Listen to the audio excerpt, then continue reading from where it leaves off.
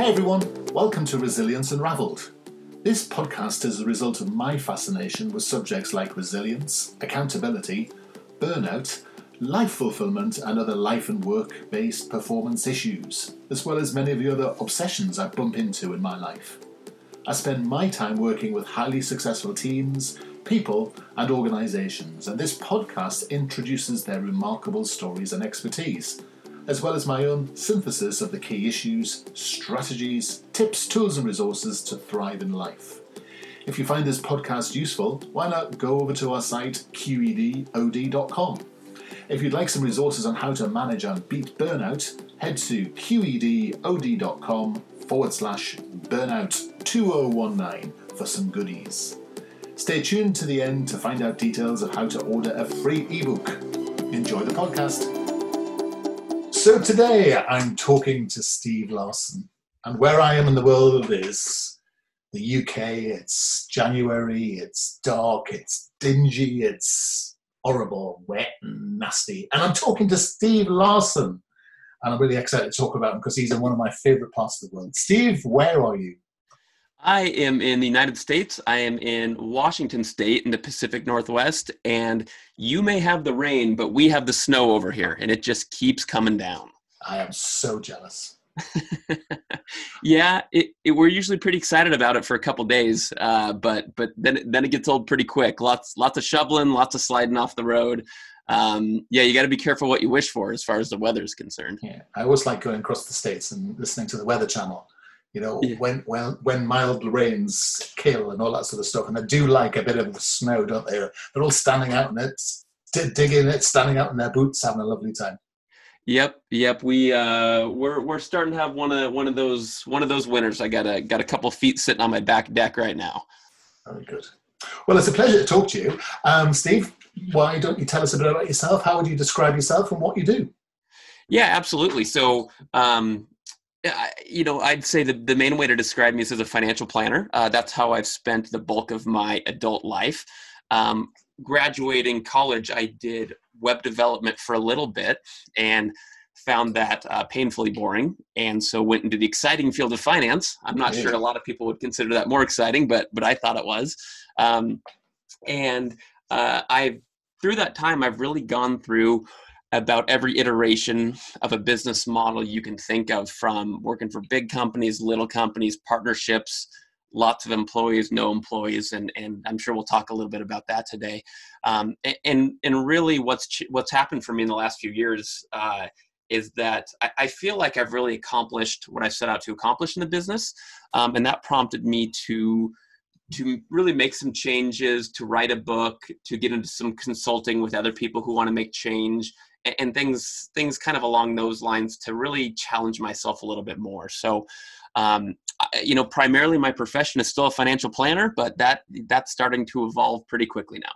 Right. So, I mean, you say that quite modestly, but you're not just any old financial planner. You've got a good track record and qualifications falling out your ear holes. So, tell us a bit more about that. Yeah, I appreciate that. It's funny. One of the things when I got started, so we were on video briefly, Russell, and you can see that I'm very young looking, and I've always been young looking. And when I got into the financial business, I was, I think, 23 or 24, which is and since I always look about 10 years younger than I am, I look like a high school kid. And so back when I was building my business, I'd walk around and I'd knock on doors. That's how you had to get business back in the day. And most people thought I was there to hand out Bibles or to, sell raffle tickets or do something else. They certainly didn't think I was a licensed financial advisor. And the reason I tell that story is to say that I had to get some credentials behind my name quickly so people would take me seriously, because I just looked like a young kid that didn't know what he was doing, even though, I like to read, I like to study, I like to know what's going on. So I got my CPA, which in the United States is to prepare taxes and to do accounting work, certified public accountant. And then I also got a master's degree along the way in accounting, and then my certified financial planner designation as well.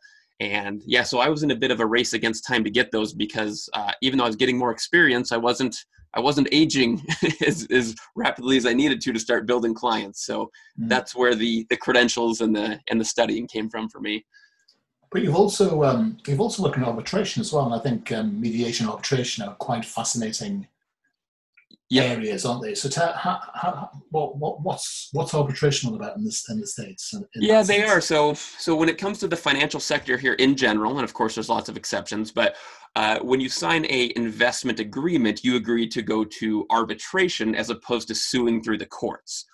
So you can end up in the courts occasionally, but 99% of issues within a legal financial contract end up in arbitration, and that's a panel of three. And there's one industry professional, which is where I serve, and then there are two non-industry professionals, typically retired executives or lawyers in other fields doing this.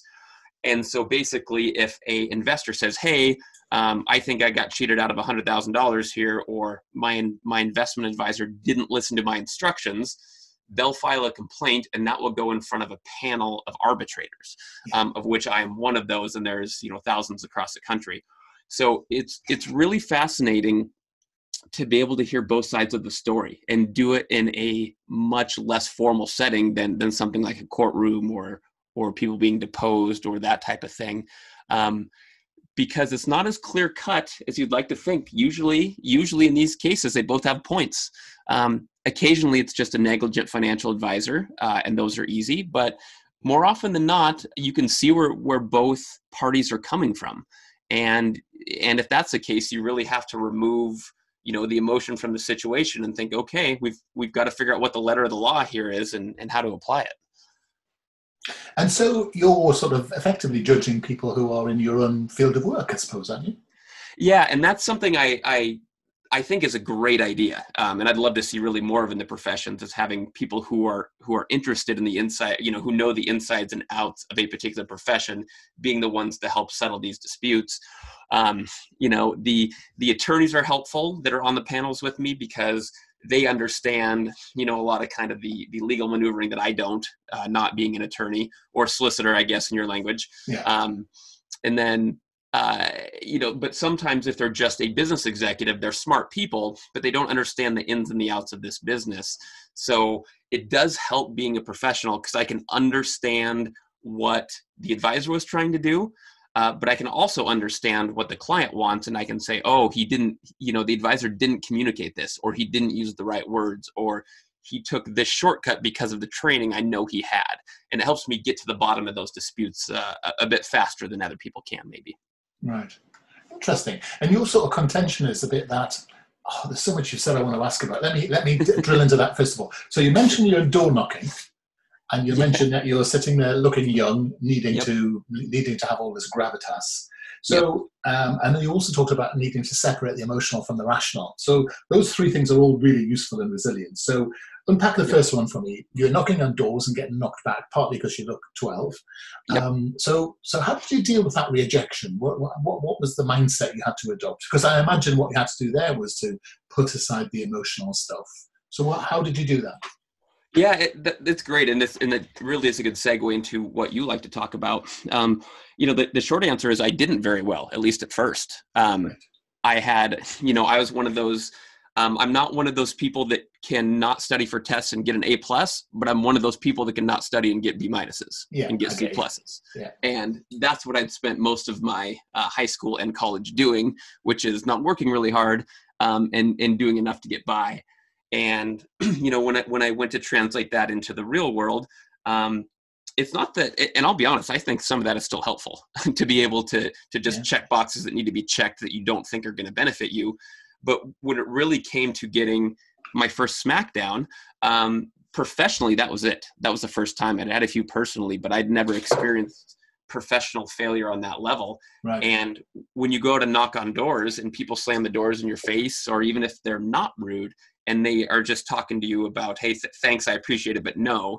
And you hear that 10, 15, 20, and eventually 30, 40 times, it's hard. Yeah. It's hard.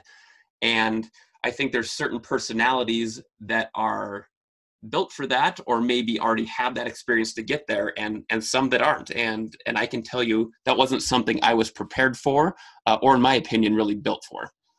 Do you think with hindsight, you could have been prepared for it through some sort of training? Yeah, that's a great question. I absolutely think that I could have been.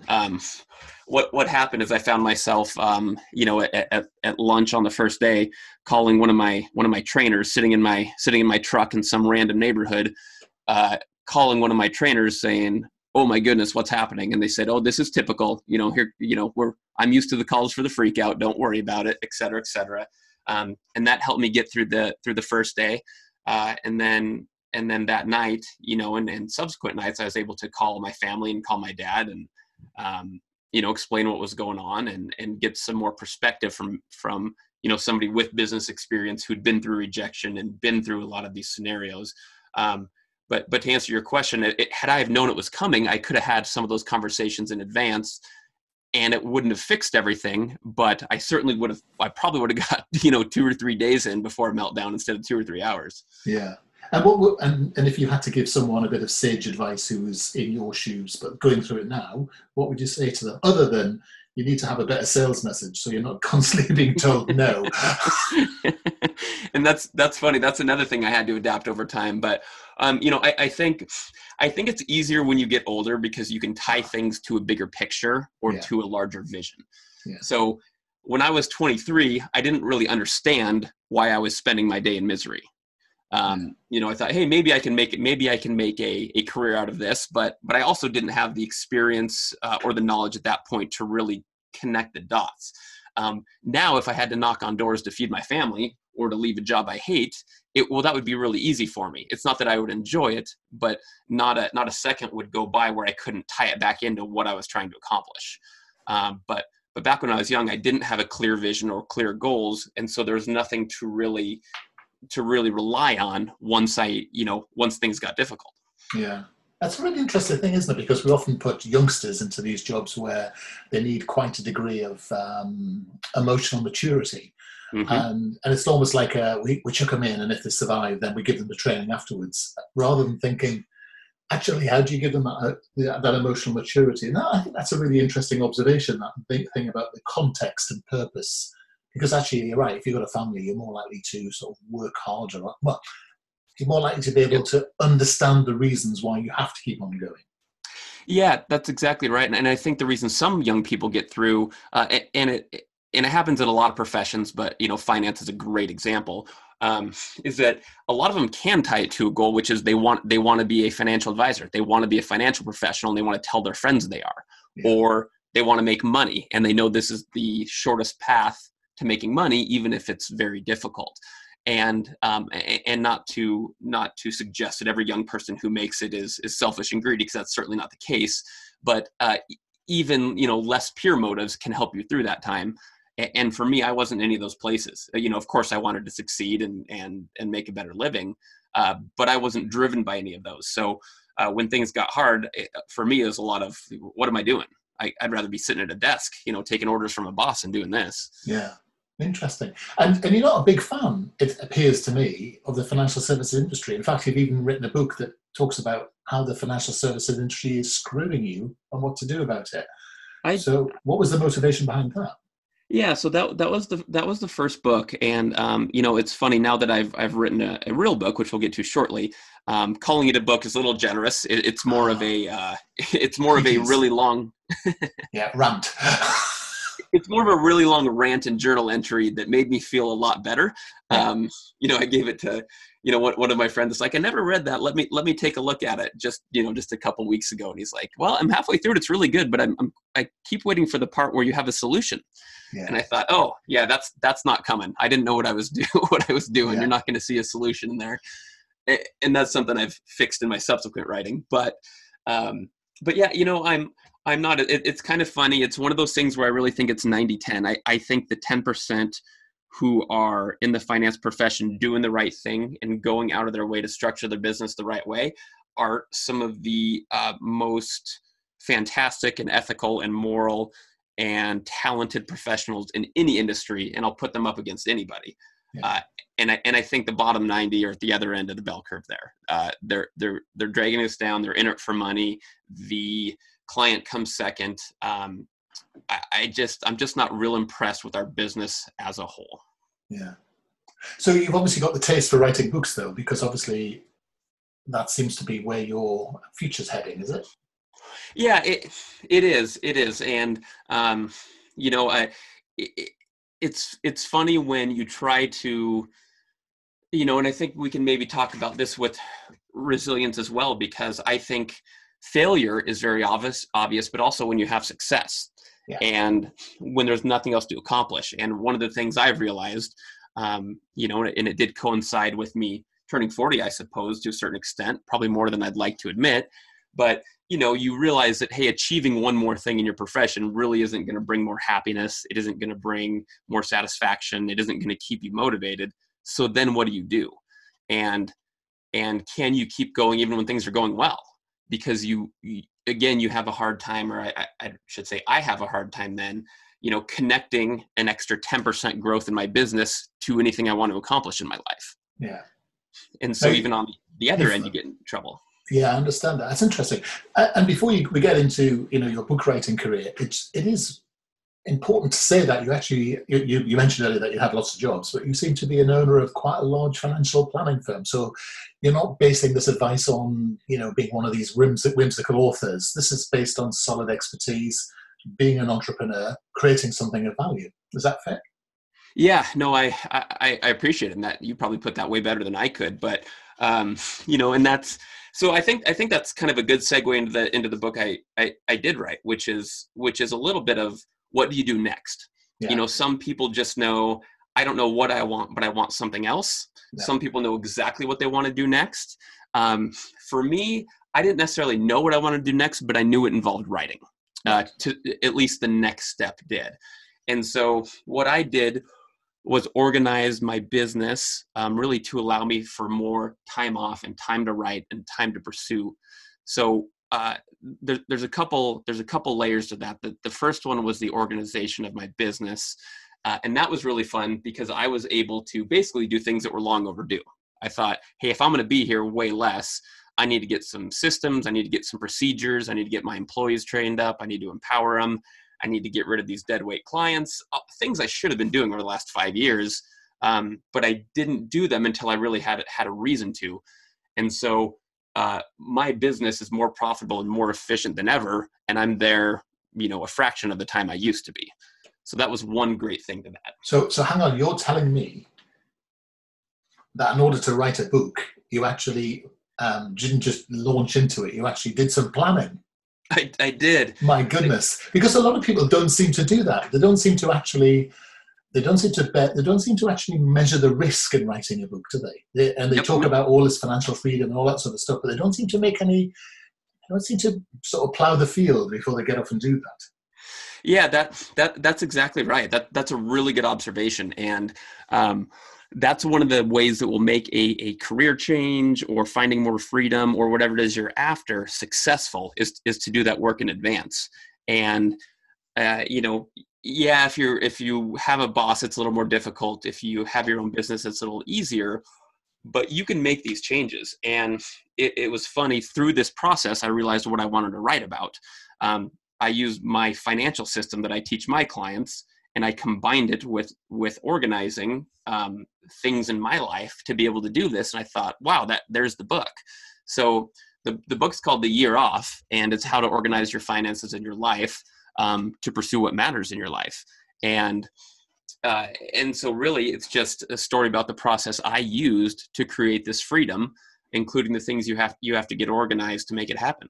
So could you lift the lid on that a little bit and give us some sort of clues on the sort of maybe the starting approach of that? Is it? Yep. Because actually one of the things you're talking about is not knowing what you wanted, but knowing you didn't want what you had, which is a very common psychological starting point. And there are people, as you're saying, who know exactly what they want. Yeah. So you're starting from there, well, I don't fancy this, but I fancy some writing. So, So you're thinking, so do you then have a plan? Do you have do you have it all mapped out? Where do you actually start with this sort of new idea of purpose?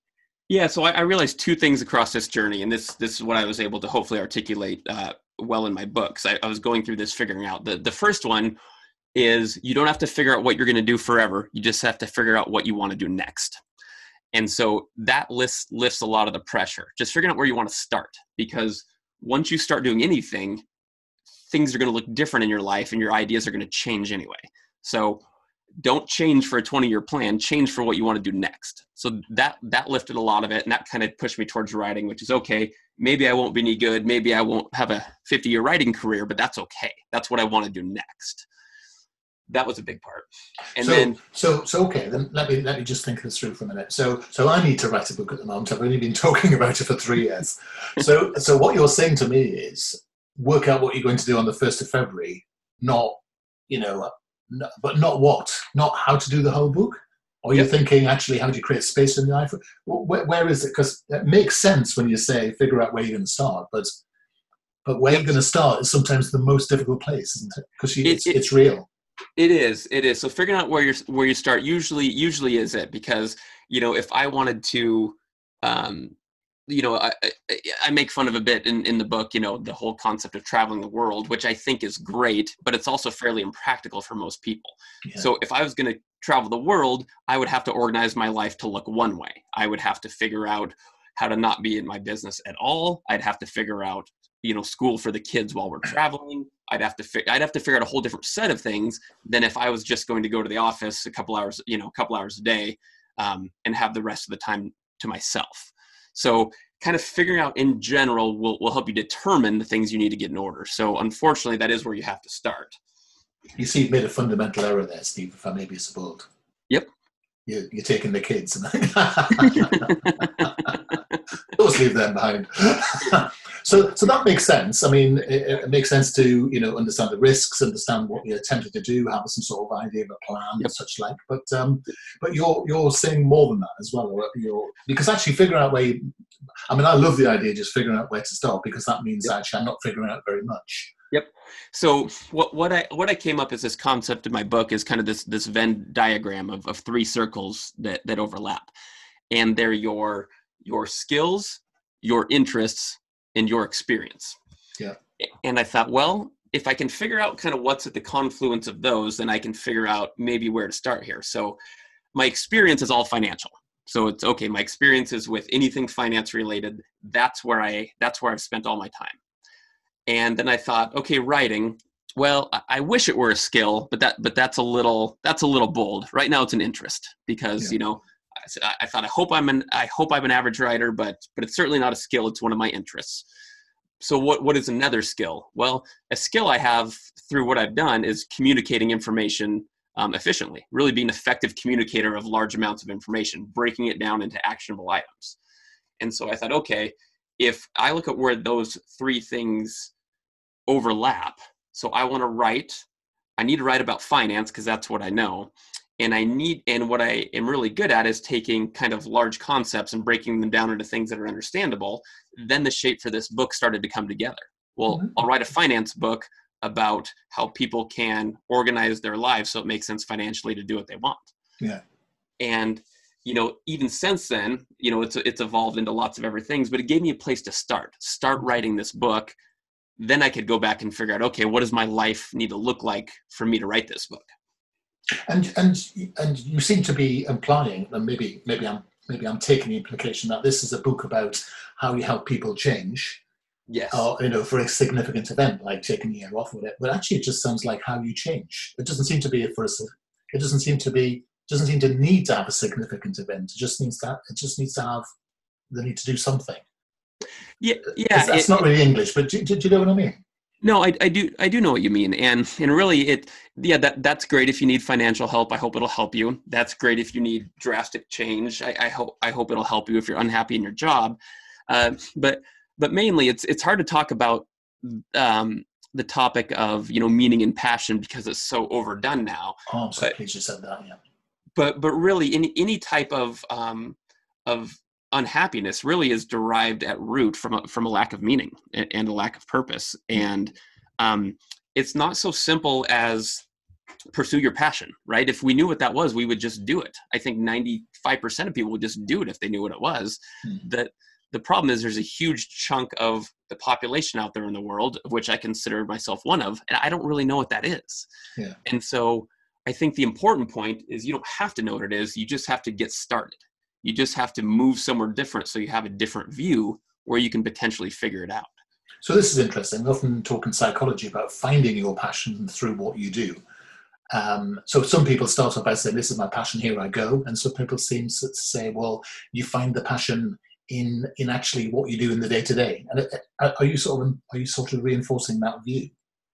Yeah, I am. I think that, I guess the view what I would take is, I think both can be true. I think the first people don't need help, and specifically don't need my help. If you know what you want to do and you're not doing it, that's kind of on you. You got to figure out what's going on in your life to delay that. I think the larger number of people fall into the second camp, which is me, which is I'm not quite sure. I just know it's not this. Is part of what you talk about, therefore, some of the mental constraints, like, well, I'm not worthy of having my own idea of what to do, or I don't know what to do, and I can't do it because I'm already doing 3 jobs and I haven't got time to do all this, Yep. fancy stuff because I'm too busy doing that. Because you actually do talk about finances as part of this. You do talk about the role of money in all of this to make it work, don't you? Yep. No, that's a great point. Any of those can be issues, of course. One thing that popped into my head where you were talking about that is a lot of it really, any change can be intimidating to go to something new, because in this era of specialization, people are so darn good at things. Yeah. If I just looked at the writing skills of some of the people who put stuff out there, I would never get out of bed, let alone write a book, because these people are so talented. They're so good. I will never be them. So that's why for most people, if you're one of those people that's the best at something, congratulations. But I'm more a believer in kind of the Scott Adams skill stack, which is, find 3 things you can get in the 25th percentile of, the top 25th percentile. And, for me, I thought, okay, well, I'm never gonna write like, Hawthorne or Michael Lewis or Mark Twain or anything. And then that's fine. But I know more about finances than they do. That's for sure. Yeah. And I can speak a lot more plainly than they can. That's true. So now if I can get my writing up to just being okay, I'll probably have something here. Interesting. And so that comes back to your skills, interests, and experience matrix again, doesn't it? Yeah, it does. And if through this adventure my writing does become good, well, then that I can move that to a skill column and swap in a new interest, and now I've got a whole new world of possibilities for me. So you're writing this book. Tell me when it's coming out. So right now we're shopping it to publishers here in the U.S., and I hope to have something done here in the next month or 2. So let's just right now I'm targeting, let's just say mid 2020 right now. Interesting. I'm just reading just looking at the page on your website when you say 85% of workers worldwide hate their job. And that's interesting, because many people who are working in their own organizations and entrepreneurs hate their own job as well. And so this is about any sort of change. This could be just changing a job, changing life, through to chucking it all up in the air and going and having a year off. It is. It's about movement. It's about, if something isn't working, don't stand still. And is this written for the millennials, who, those people who are 20s and look your sort of age, or is it for old lags like myself who've been around the block? I know that I read a lot of marketing stuff, and I know we're supposed to market everything to the millennials. And I hope they get some value out of it, because I think there's some valuable information in there for them. But it's not. I think it's Gen X and older, and I think it will be particularly useful for people with obligations, even those millennials who've started to get married or started to have kids, and they're busy reading, make a change, travel the world, be your own boss. And those are that can be true, but those are such shallow concepts. Yes.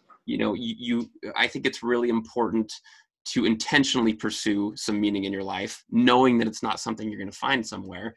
And I think that people who need that message the most are people my age and people your age, and people who feel like the days of freedom may have passed them by because they've got mortgages and bills and families and responsibilities and employees and everything that goes along with it.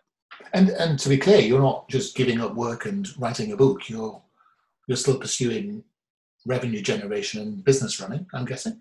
Yeah, I am. So a few things are happening. I do still have client meetings. I have one in about an hour, as a matter of fact, but I do way less of those. Let's even call it 90% less client meetings. And instead, I focus on my employees and I guess my partners now. I've sold them some of my business, and I focus on my partners and building their skills and their ability to manage clients and run the business. So I haven't disengaged, but I have evolved my role as far as kind of how I interact with the business. And you say these days I spend most of my time looking for opportunities to help people change. Um, how are you doing that? So through the book, and a second one I'm working on as well. That's that's a year away, I'm sure. So I hope to have some influence there. But also, I am consulting with doing some executive coaching and coaching with business owners as well to make these changes, because I have not long ago, year and a half ago, I had a profitable business, but it was dependent on my time and it was dependent on me being there. And I didn't have the systems or the processes or anything in place. And I also didn't know what I was going to do when I had more time. So now I'm consulting with business owners to help them through the same process, as far as, hey, let's get your businesses in order, and then let's figure out what you want to do here. Mm. And so if you were to meet someone who's at the other end of the curve from you, starting out, or, Yep. be pre-change, what's the one critical bit of advice you would give them, to either to give them the confidence to start or the sort of the determination to continue? Yeah, that's a great question. One thing I like to talk about, if it's a business owner, the easiest way to start the process, even if you're not convinced of making some radical change, is, well, let's get your business in order so you at least have the option. More options are better than less options. So it's kind of like when you fix up your home right before you're going to sell it. It's just, once everything's fixed, you don't want to sell anymore. Everything looks perfect, or when you're on your way to get a haircut and you're like, yeah, that doesn't look so bad after all. It's kind of that same concept with your business. Your frustrations, a lot of them will go away once you treat it like you're going to sell it, or treat it like you're going to do a transition. And so for business owners, that's the first thing you can do to start to make improvements in your life is treat it like you're going to sell it, because then you'll start making some changes that'll help you. That is brilliant advice, and it plays into quite a lot of psychological constructs which people don't really understand. But that's awesome advice, and I know from my own way of working that particularly works for me as well. I think it's like when you make a decision, you actually make a decision that you're going to do it, and it's amazing how things pan out. Yep. Steve, I could talk to you all night, but I really have to be respectful of your time, especially now I know you've got a client meeting coming up, so you need to probably get your headspace sorted out. Thank you so much. So people would like to get hold of you or get hold of these books. How would they do that? Yeah, so I in a perfect world, I get my book out in a couple of months, but the publishing industry moves at a different pace than I do, unfortunately, so it's going to be a little while. A couple places you can catch me. You can follow me on Instagram at stevelarssony.com. That's Steve Larson with an E and then throw a Y on the end. And you can find me there and follow me. And then you can also check out my websites, stevelarson.co. And I do have a dedicated website for the book. It's ayearoff.co. You can find me there as well. Brilliant. And if you're in the Spokane area, if that's a word, you need to be careful, because you might bump into Steve and his role as a reserve police officer. That's absolutely right. You just might. Probably not till the snow clears, though. I'll be out for another couple weeks. Yeah, what can I say? Just a couple of micro flakes of snow when you're complaining. What can I say? Exactly. You got it. Well, keep up the good work, Russell. Resilience is a really important topic, and unfortunately, the heart of it only comes with experience. But like you brought up at the beginning, you can maximize your ability to learn those lessons if you prepare yourself in advance and do some other things for it. And I think you're doing great work on that front. You're a superstar. Well, thank you so much for spending time with us today. I really appreciate your time, Steve. I really enjoyed the chat as well. I think you've dropped some really interesting perspectives, which I've not heard from other people. So thank you so much. Hope our audience will get tons of value. And if they need an exec coach or in the future, see all sorts of interesting stuff, go and see Steve's website, stevelawson.co, and we'll link into various bits and pieces from our website as well. So thanks again, Steve. All right. Thanks, Russell. Appreciate your time. No problems. You take care. Thanks. Thanks for listening today. You can go to our site qedod.com/podcasts and subscribe to hear other titles in our series. Or you can contact us at info@qedod.com to hear and find out more about tough love, leadership, accountability, resilience and burnout. You can go to our site qedod.com/burnout2019 to hear and get access to a load of resources to help you manage and fight burnout. And you can go to qedod.com/free ebook to hear more about the fundamentals of resilience. Until the next episode, keep on thriving.